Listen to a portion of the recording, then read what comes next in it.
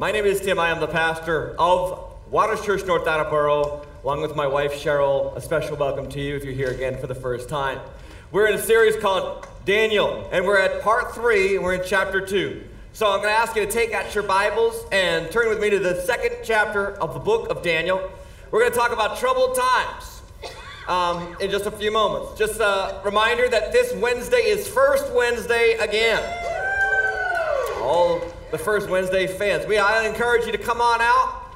It's one of the best times of our month. We pray and seek God from 6 to 7, and then from 7 to 7:30 we worship. 7:30 onward I preach, and I never know when I'm going to stop. And there's no complaining allowed. I'm just kidding. We're going to keep it shorter this week because we know we got kids and school and homework and all that stuff. At least I know our family does. And so we're going to try to keep it short, get you out of here real early on Wednesday. But I encourage you to come on out and be a part of that this week. Daniel chapter 2, we're going to talk about the first instance in which we have a recorded history in which Daniel and his 3 friends experienced trouble. Has anybody ever experienced trouble here? Like the most obvious yes question in the world. You're either coming out of trouble, in trouble, or going to trouble. And that's pretty much how life works. So this is a very appropriate message. I have no doubt that the Lord's going to speak to you today. We're going to look at this chapter in its entirety and I believe discover a better way to handle our trouble from Daniel. So before we get there, let's pray and ask God to bless this time together. Heavenly Father, we approach your word with humility and sincerity. And we ask that you will speak to us and that our hearts will be opened and our minds will be renewed and we will see Jesus. And we will know Jesus. And we will experience him. And we will become like him. I pray for every person, you know the trouble of their hearts and their minds, and you know what you're going to do in the midst of it. I pray that our hearts will have absolute certainty that you are working in troubled times. I ask this in Jesus Christ's precious name. Amen. Daniel chapter 2, verse 1, here's how the trouble begins. In the 2nd year of the reign of Nebuchadnezzar, Nebuchadnezzar had dreams, his spirit was troubled, and his sleep left him. Okay, he can't sleep, he's having bad dreams. Anybody ever been there? He's having nightmares. The king, verse 2, commanded that the magicians, the enchanters, the sorcerers, and the Chaldeans, and the word for Chaldeans is just basically astrologers. That's what the Chaldeans were. That's what that means in this chapter. The astrologers, the enchanters, the sorcerers, all the magic arts and supernatural professionals are called into the king to tell the king his dreams. So they came in and stood before the king. And here's the request. The king said to them, I had a dream and my spirit is troubled. My spirit is troubled to know the dream. Then the Chaldean said to the king in Aramaic, O king, live forever. Tell your servants the dream and we will show the interpretation. First thing I want to say is that you've got to understand that Nebuchadnezzar is troubled.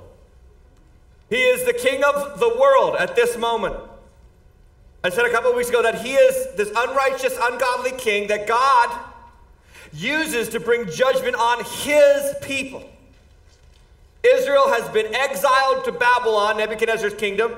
The best of the best men have been brought into the palace. Daniel and his 3 friends.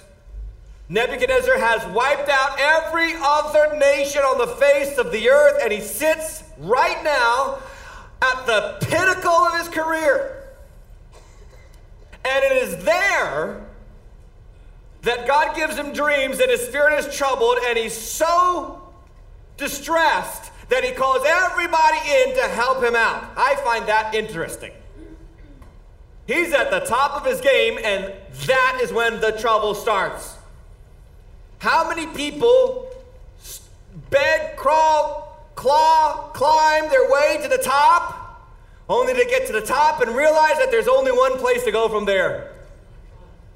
I think about our presidents, and I think to myself as I watch these men, what they go through and what they're put through, I ask myself, what normal thinking human being would ever want to be president of the United States?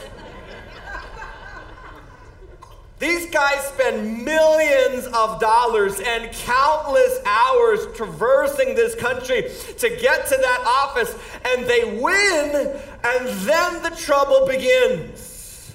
You ever look at the pictures of the presidents when they go into office? And then when they come out, it's like they've aged 30 years in 8. Again, I'm aging fast enough as it is. I'll take my time. And this is an important point, though, that we need to understand that we tend to think that as soon as we get there, we'll be good. And Nebuchadnezzar's proof positive that's just not true. I read somewhere it's like that this is how the American mind works, and many Americans fall into this trap, that we spend the first 50 years of our life sacrificing health to get wealth. Then we spend the next 30 years of our life sacrificing our wealth to get back our health. That we climb to the top, we get to the top, we realize there's only one place to go from the top. And so Nebuchadnezzar is troubled. By the way, I would like to say, just as a side note, pray for your president. Amen. Anybody can criticize him. Anybody can get mad at him. Anybody can call him the devil. Our job as Christians is to pray for him. I hope you're doing that. And so he is troubled. And then you need to understand that this dream is from God. God is trying to speak to this man. And for the next 3 chapters of Daniel, that's exactly what God does. For 3 chapters, God is trying to speak to Nebuchadnezzar. And by the time you get to the end of chapter 4, there's a good chance that this wicked, vile, evil king has come to a saving knowledge of the true God. And you might, I'm not sure, but you might meet Nebuchadnezzar in heaven. I'm not sure. But we'll look at that in weeks to come. Verse 5, this is what it says. The king answered and said to the Chaldeans, the word from me is firm. If you do not make known to me the dream and its interpretation, you shall be torn limb from limb, and your houses shall be laid in ruins. So Nebuchadnezzar is king of the world. He's having nightmares, and he's grouchy. He wants them to do 3 things. Tell them the dream. Now that's interesting. He doesn't want them just to tell them the interpretation. He wants them to tell them the dream. I think that he's sick and tired of these guys playing games with him. They claim to have all this wisdom and knowledge and insight into the unseen and supernatural realm, but I think that he's kind of sniffed out their hypocrisy and realized that basically these guys just tell him what he wants to hear. And so to prove that they're really able to do this, he wants them to tell him his dream.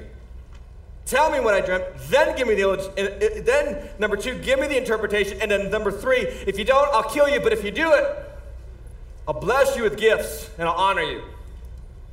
And the text goes back and forth. The magicians reply, tell us a dream. He says, no, you tell me the dream. It goes back and forth for a few verses, picking up in verse 10 of Daniel chapter 2.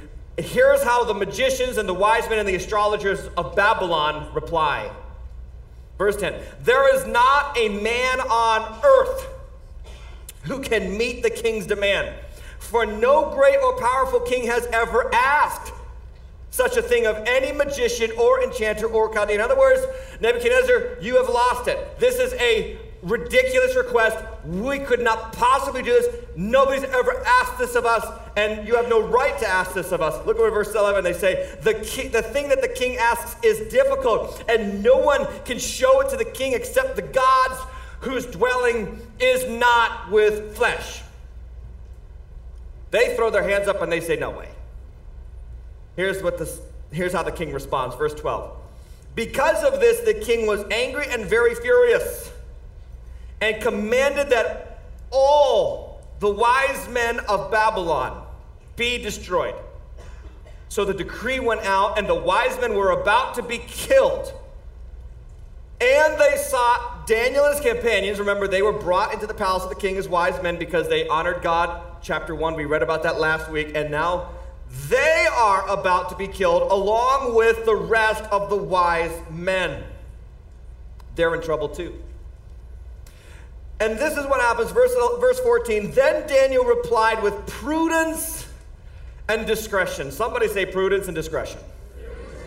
Remember last week we talked about having the right response. The right approach. This is exactly what Daniel has in this moment. The right approach.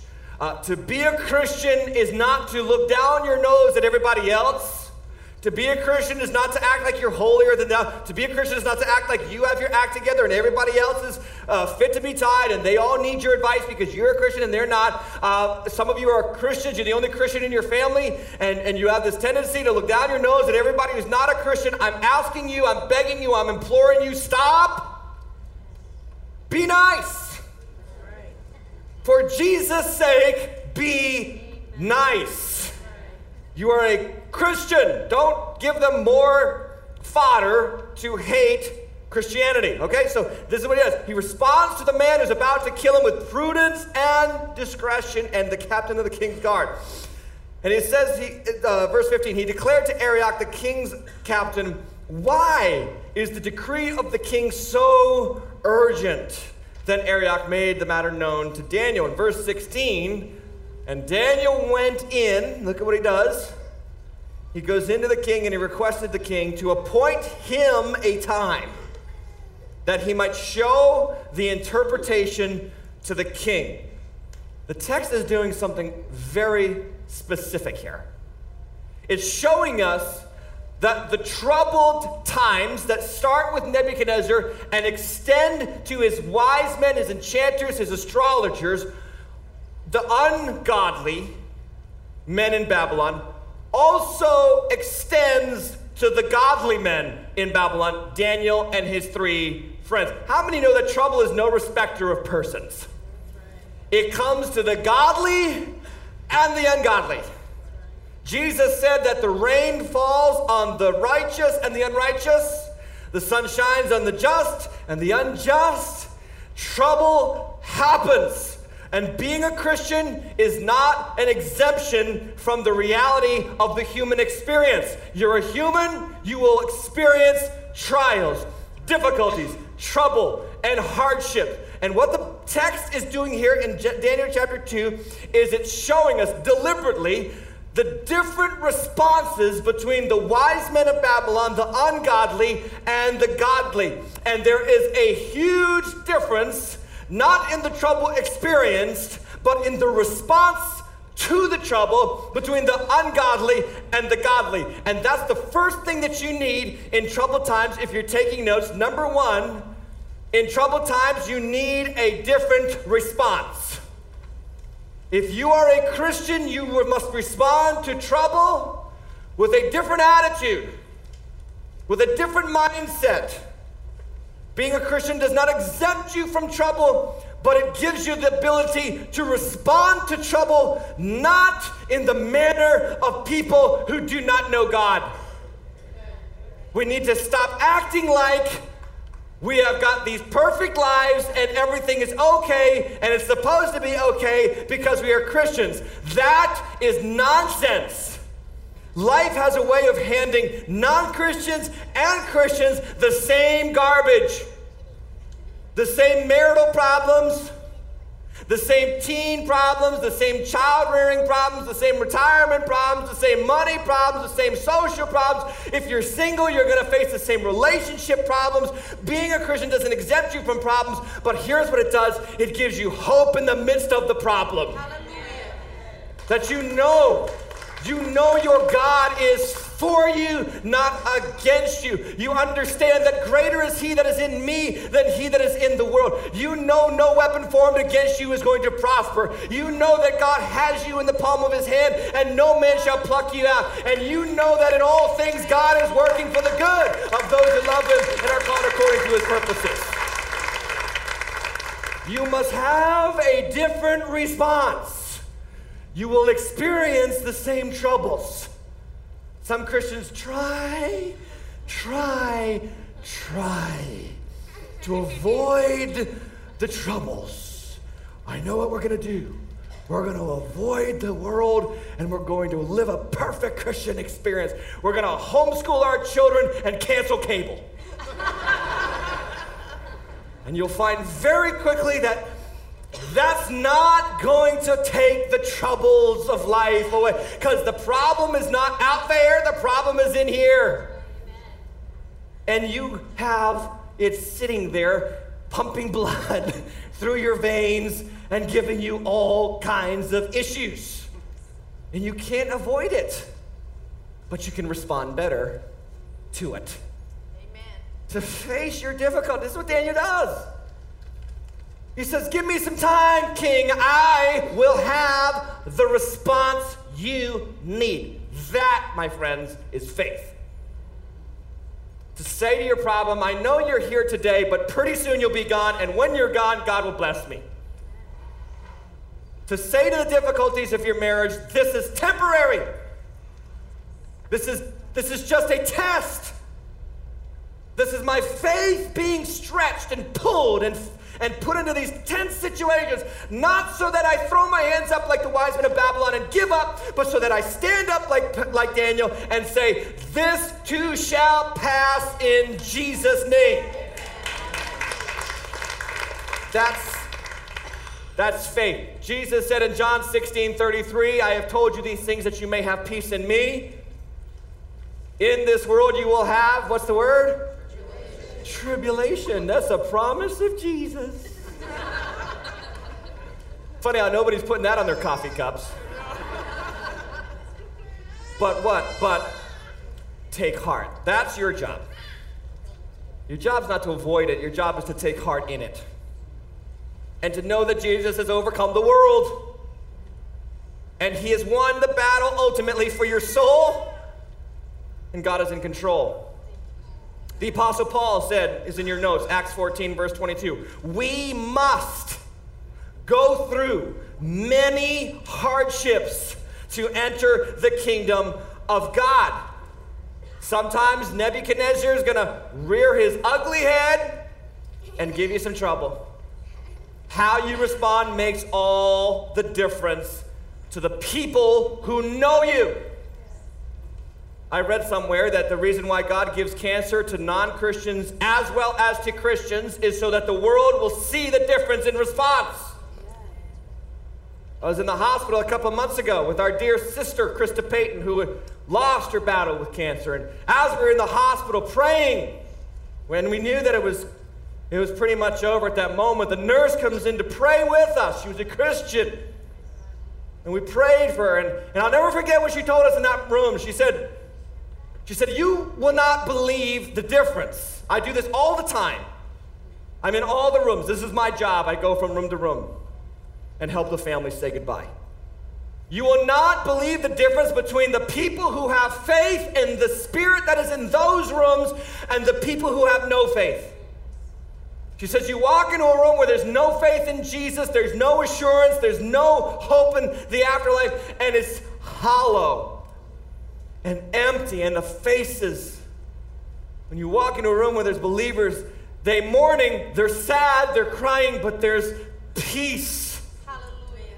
There's a sense of relief that though their body didn't get healed here, it's going to get healed up there, and ultimately they're going to come back in the resurrection of the righteous.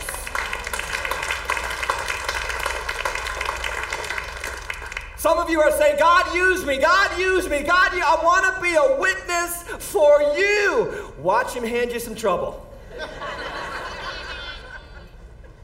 That's the stage on which he places you to be a witness and a shining example of how you, a blood-bought, born-again, spirit-filled son or daughter of God, will respond to it. Now, you may not like your stage. You might not like the props and the arrangement of the materials. Some of you might not like your co-actors. But they've been given to you. How are you going to respond? We need to be people with a better response. Paul says, In 2 Corinthians 4:8-9, we are afflicted in every way, but we are not crushed. We are perplexed, but not driven to despair. We are persecuted, but not forsaken. We are struck down, but not destroyed. Christian, you will be perplexed, you will be persecuted, you'll be struck down, you will be afflicted, but there's always a but at the end of your trouble. And the reality is this, that the death of Jesus is going to be experienced in your life so that the resurrection power of Jesus can also be experienced. You never get to resurrection without first going through the cross. And you're going to have to experience that. And it's going to be the reality. Faith, the Bible says, is the evidence of things unseen. We see the trouble, but your response, how you handle it, is the evidence on which God places Exhibit A to the world. This is somebody that I changed. This is somebody that I call by my name. This is somebody who has hope beyond the trouble that they're experiencing. We need to be people of the better response. And the reason why we have a better response is because the grave is empty. Amen. Hallelujah. Praise the Lord. We need to start acting like that. We need to start acting like we truly believe that the grave is empty and Satan is defeated. We need to believe it, and we need to act like we know our God has done it before, and he'll do it again. And that ultimately, whatever we experience in this life is for our good. If you don't have that hope, then you need to get reconnected with the story upon which our faith exists. This is not a do-good religion. This is not a be a nice person religion only. We want you to be nice, we want you to be good, we want you to do good. But this movement is founded on an event, and the event was the empty grave. That's why those guys went to their death proclaiming, we saw him alive. You can take our lives now. The same thing that happened to him will happen to us. Amen. People of the better response. And the reason why Daniel has a better response is because number 2 in your notes, Daniel has better resources. This is why he lives with faith, because he has a better support system in which to handle his difficulties. What is that system? Let's look, verse 17. Then Daniel went to his house and made the matter known to Hananiah, Mishael, and Azariah, his, what's the word?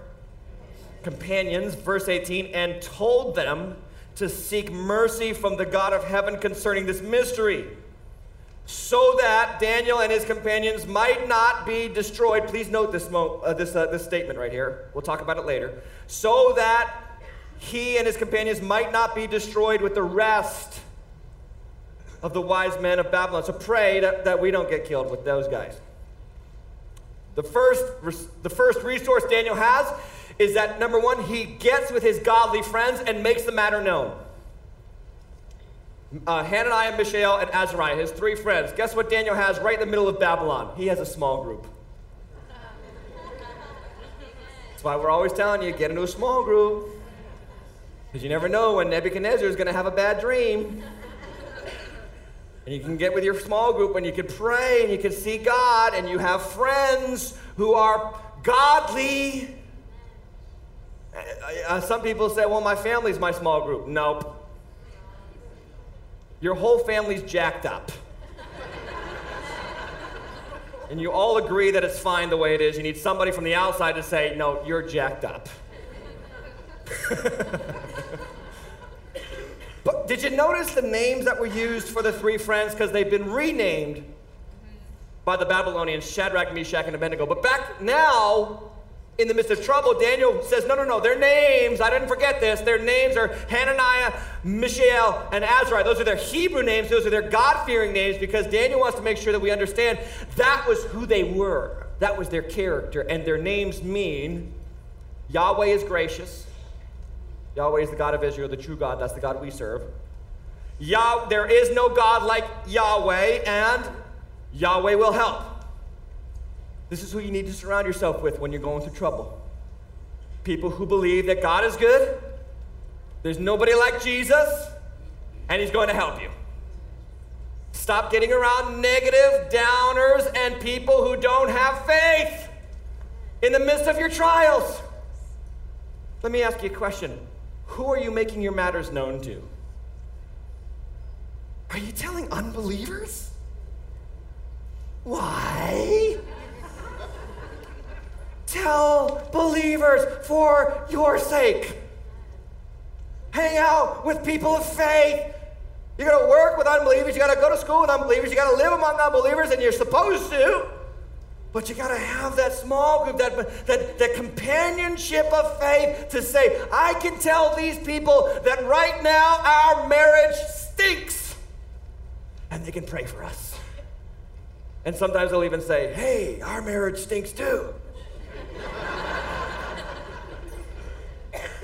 And just being in that companionship, right? Say, oh, it's so hard to be single and Christian. It's so hard. It's so hard. Stop it. Be the person of a better response. Find a small group with an attractive person of the opposite sex and marry them. It is not rocket science. For heaven's sakes. Do I have to write out directions for you? Amen. You need to get around people, though, who have belief in Jesus, okay? And then the second resource that he has is he seeks God in prayer. Now, you're going to find this out about Daniel, that he's a serious man of prayer. 3 times a day, Daniel would go up to his room, open the doors, open the windows to Jerusalem, and pray to God on his knees. 3 times a day. Are you serious about prayer? Because you gotta be. This is Daniel the wise, Daniel the powerful, Daniel the gifted, Daniel the man who can do mighty and great things, Daniel the intellectual. And yet he's a serious man of prayer. Why do we divorce prayer from work and intellect? I say, pray as if it all depended on God, and work as if it all depended on you. And let that be the spectrum in which you live your life. Not just work hard, but pray hard. Not just work on your marriage, but pray for your marriage. Not just raise your children, but pray for your children every day. Every day, pray for your children. What are we trying to pray for? Pray that the devil won't have his way with them, but God will have his way with them. Pray. Jesus was serious about prayer himself. It says in Luke chapter 5:16, Jesus often withdrew to lonely places and prayed. Luke 6:12, he went to the mountain to pray, and all night he continued in prayer to God. Luke chapter 9, verse 28, Jesus took with him, look at this, Peter, James, and John, his 3 friends, just like Daniel took his 3 friends, and went up to the mountain to pray.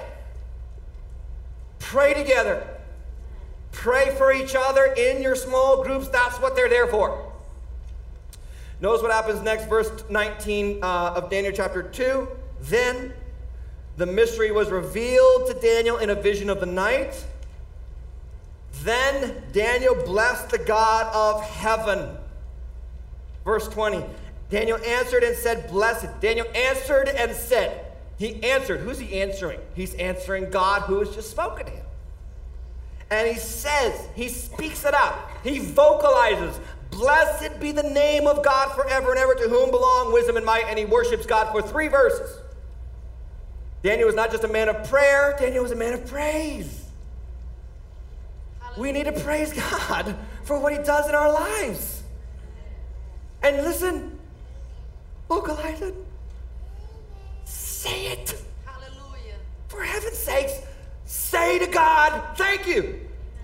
Thank you, Jesus. Thank you, God, that you have gotten me through another week. Every Sunday across the entire world, Christians gather in rooms like this and they spend the first few minutes of their time together singing to God in worship. Why do we do that? Because the scriptures command us to sing to the Lord and worship Him vocally. Well, I'm just not a singing kind of person. I would love to see you in the shower. Some of you guys, I don't sing, I'm a guy. You go to Gillette Stadium and you turn into a nutcase. They got the ball across the line. I mean, you don't even have to go to the game. You watch it in your TV. High five, yeah, we did it. No, you didn't do it. You were eating Cheetos. They did it.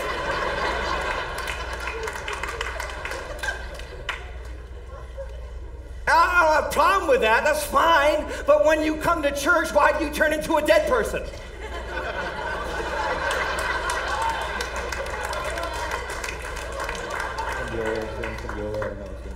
How much time? How much time left? Is it almost over?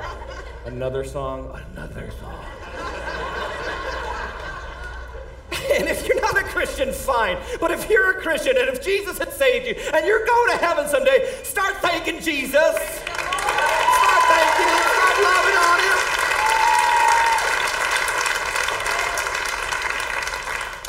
Him. Amen. Verse 24, therefore Daniel, you got the answer, he praises God. Therefore Daniel went to Arioch, whom the king had appointed to destroy the wise men of Babylon. He went in and said thus to him, do not destroy the wise men of Babylon. Bring me in before the king, and I will show the king the interpretation. So he goes into the king. He tells the king his dream and the interpretation. I want to just summarize what happens next. He tells the king, okay, this is your dream. The dream was of a statue. It was huge. It was impressive. It was shining. The head was of gold. The chest and the arms were silver. The torso was bronze. The legs were iron. And the feet were partly iron and partly clay. That's what he dreamed. And then Daniel tells him the interpretation. And he says, here's what God of heaven is showing you. You are the head of gold, and your kingdom has been given to you by the God of heaven. And after your kingdom falls, which I'm sure really thrilled Nebuchadnezzar, there's going to be another kingdom. Now, Daniel doesn't name the kingdoms because he doesn't know their names yet, but we know their names historically. After the Babylonians came the Medes and the Persians. Now, he says the chest and the two arms were that kingdom. The Medes and the Persians were kind of like this hybrid, two-armed kingdom. After them, we know this historically, not just in the Bible, it's historical, came the Greeks. The Bible says in Daniel chapter 2 that bronze kingdom conquers the whole world. We know this historically. It's Alexander the Great conquered the entire world. He was a Greek. He established a Greek nation. After the Greeks came the Romans, and they're the iron legs, and there were always two ways for Rome to operate, the Republic, the Empire. And it was a strong, powerful, ironclad kingdom. But then the feet, it starts to mingle with clay. And we know from Jeremiah that God calls his people the clay in the hands of the potter. And when you get to Roman times, there's two kind of intermingled kingdoms in Jerusalem. There's the kingdom of the Jews and the kingdom of the Romans. That's why they say Herod, king of the Jews. And when Jesus is being crucified, they say we have no king but Caesar, the Roman emperor. And Daniel says, in the time of those kings, in the Roman times, here's what God's going to do. He's going to take a stone with no human hand. He's going to cut out that stone and he's going to demolish all the other kingdoms. Then that stone is going to grow to be a mountain, and that mountain will cover the whole earth. This is Daniel talking 600 years before Jesus ever comes. And he's basically outlining the entire history of the world from 600 BC to the time of Jesus. In 44, here's what he says. In the days of those kings, again, these are the kings of the feet mixed with clay, the iron mixed with clay. In the days of those kings, God of heaven will set up a kingdom, check this out, that shall never be destroyed, nor shall the kingdom be left to another people. It shall break in pieces all these kingdoms and bring them to an end, and it shall stand forever. Just as you saw that a stone, somebody say stone, a stone was cut from a mountain by no human hand, and that it broke in pieces the iron, the bronze, the clay, the silver, and the gold. A great God has made known to the king what shall be after this. The dream is certain, and its interpretation is sure. And that's exactly what happened in the history of the world. After the Babylonians, the Medes and Persians, after the Medes and Persians, the Greeks, after the Greeks, the Romans, and in the time of the Roman census, a virgin gives birth to someone who was not created by a human hand. And Jesus would grow up and announce to the people of his day in Matthew chapter 21, verse 42, Jesus said to them, have you never read in the scriptures the stone, somebody say stone?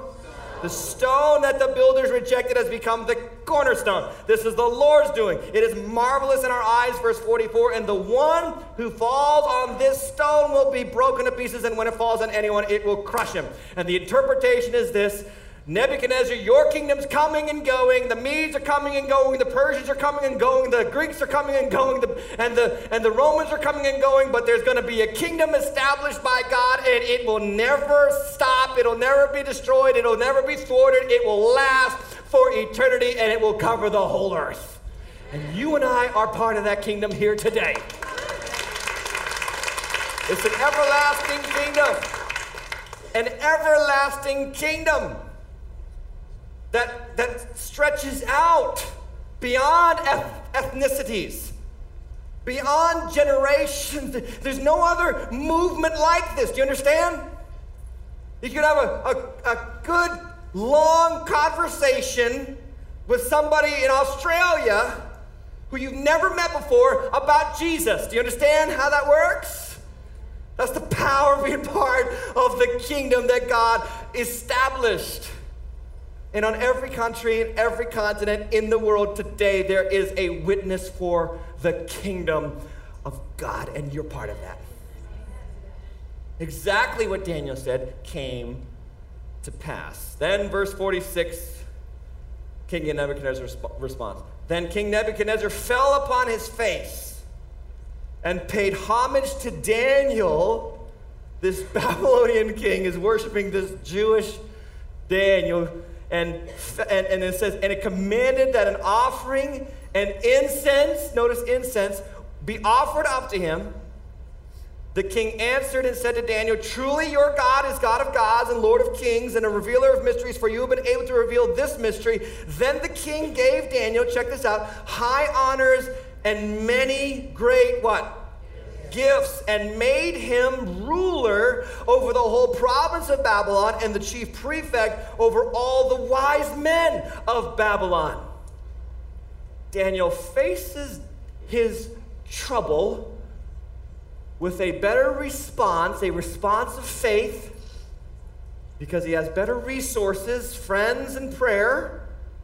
And thirdly, on your notes, Daniel experiences a greater reward.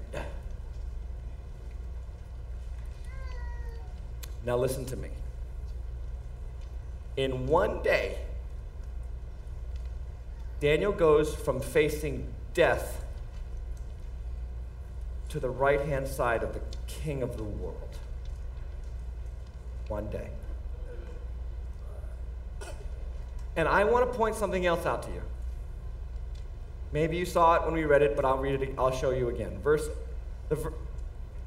18 tells us that when Daniel gets together with his three friends to pray, he asks them to seek mercy from the God of heaven so that they might not be destroyed with the rest of the wise men. Then Daniel gets the mystery, hears the dream interpretation from God, then goes back to the king's guard and says, I don't want you to kill any of the wise men. Why the difference? Daniel's heart has been changed, and he wants to spare these men. And I was praying about the scripture this week, and the Lord showed me something as I was praying about the message, and God just put it in my heart. He said, this is why I gave Daniel the dream and his interpretation, because I wanted to save those wise men. And then the Lord took me to Matthew chapter 2. When Jesus is born in Bethlehem, it says, after he was born in Bethlehem of Judea in the days of Herod the king, behold, wise men from the east, and Babylon is to the east of Israel.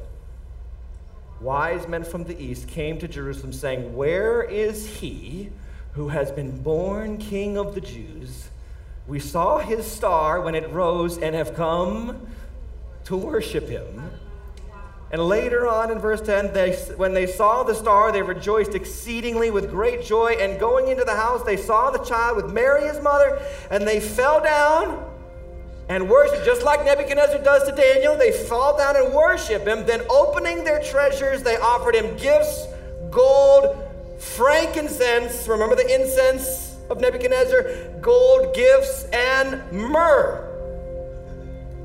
And that gold was used by Mary, Joseph, and Jesus to flee from Herod's decree to kill the children in Bethlehem. And that gold was keeping them stable in Egypt and brought them all the way back to Nazareth. And without those wise men, there's no gold to make that happen. And without Daniel, there's no wise men to bring the gold.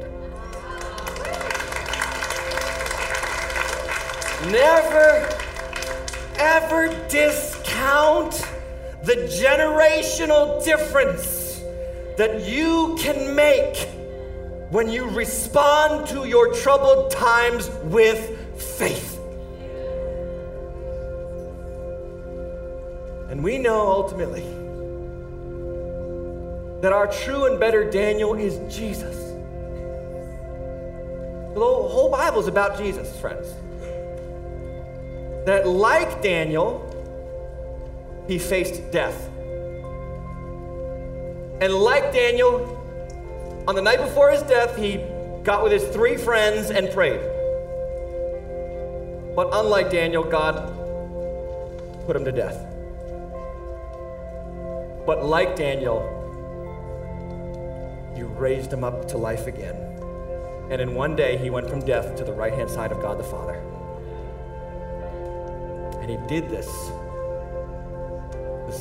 for the same reason that Daniel was given the dream interpretation, so that Daniel could save those wise men, and God sent Jesus to the cross and raised him up again so that God could save you. And all the people who are far from God. For the Son of Man came to seek and to save that which was lost. I want you to stand with me.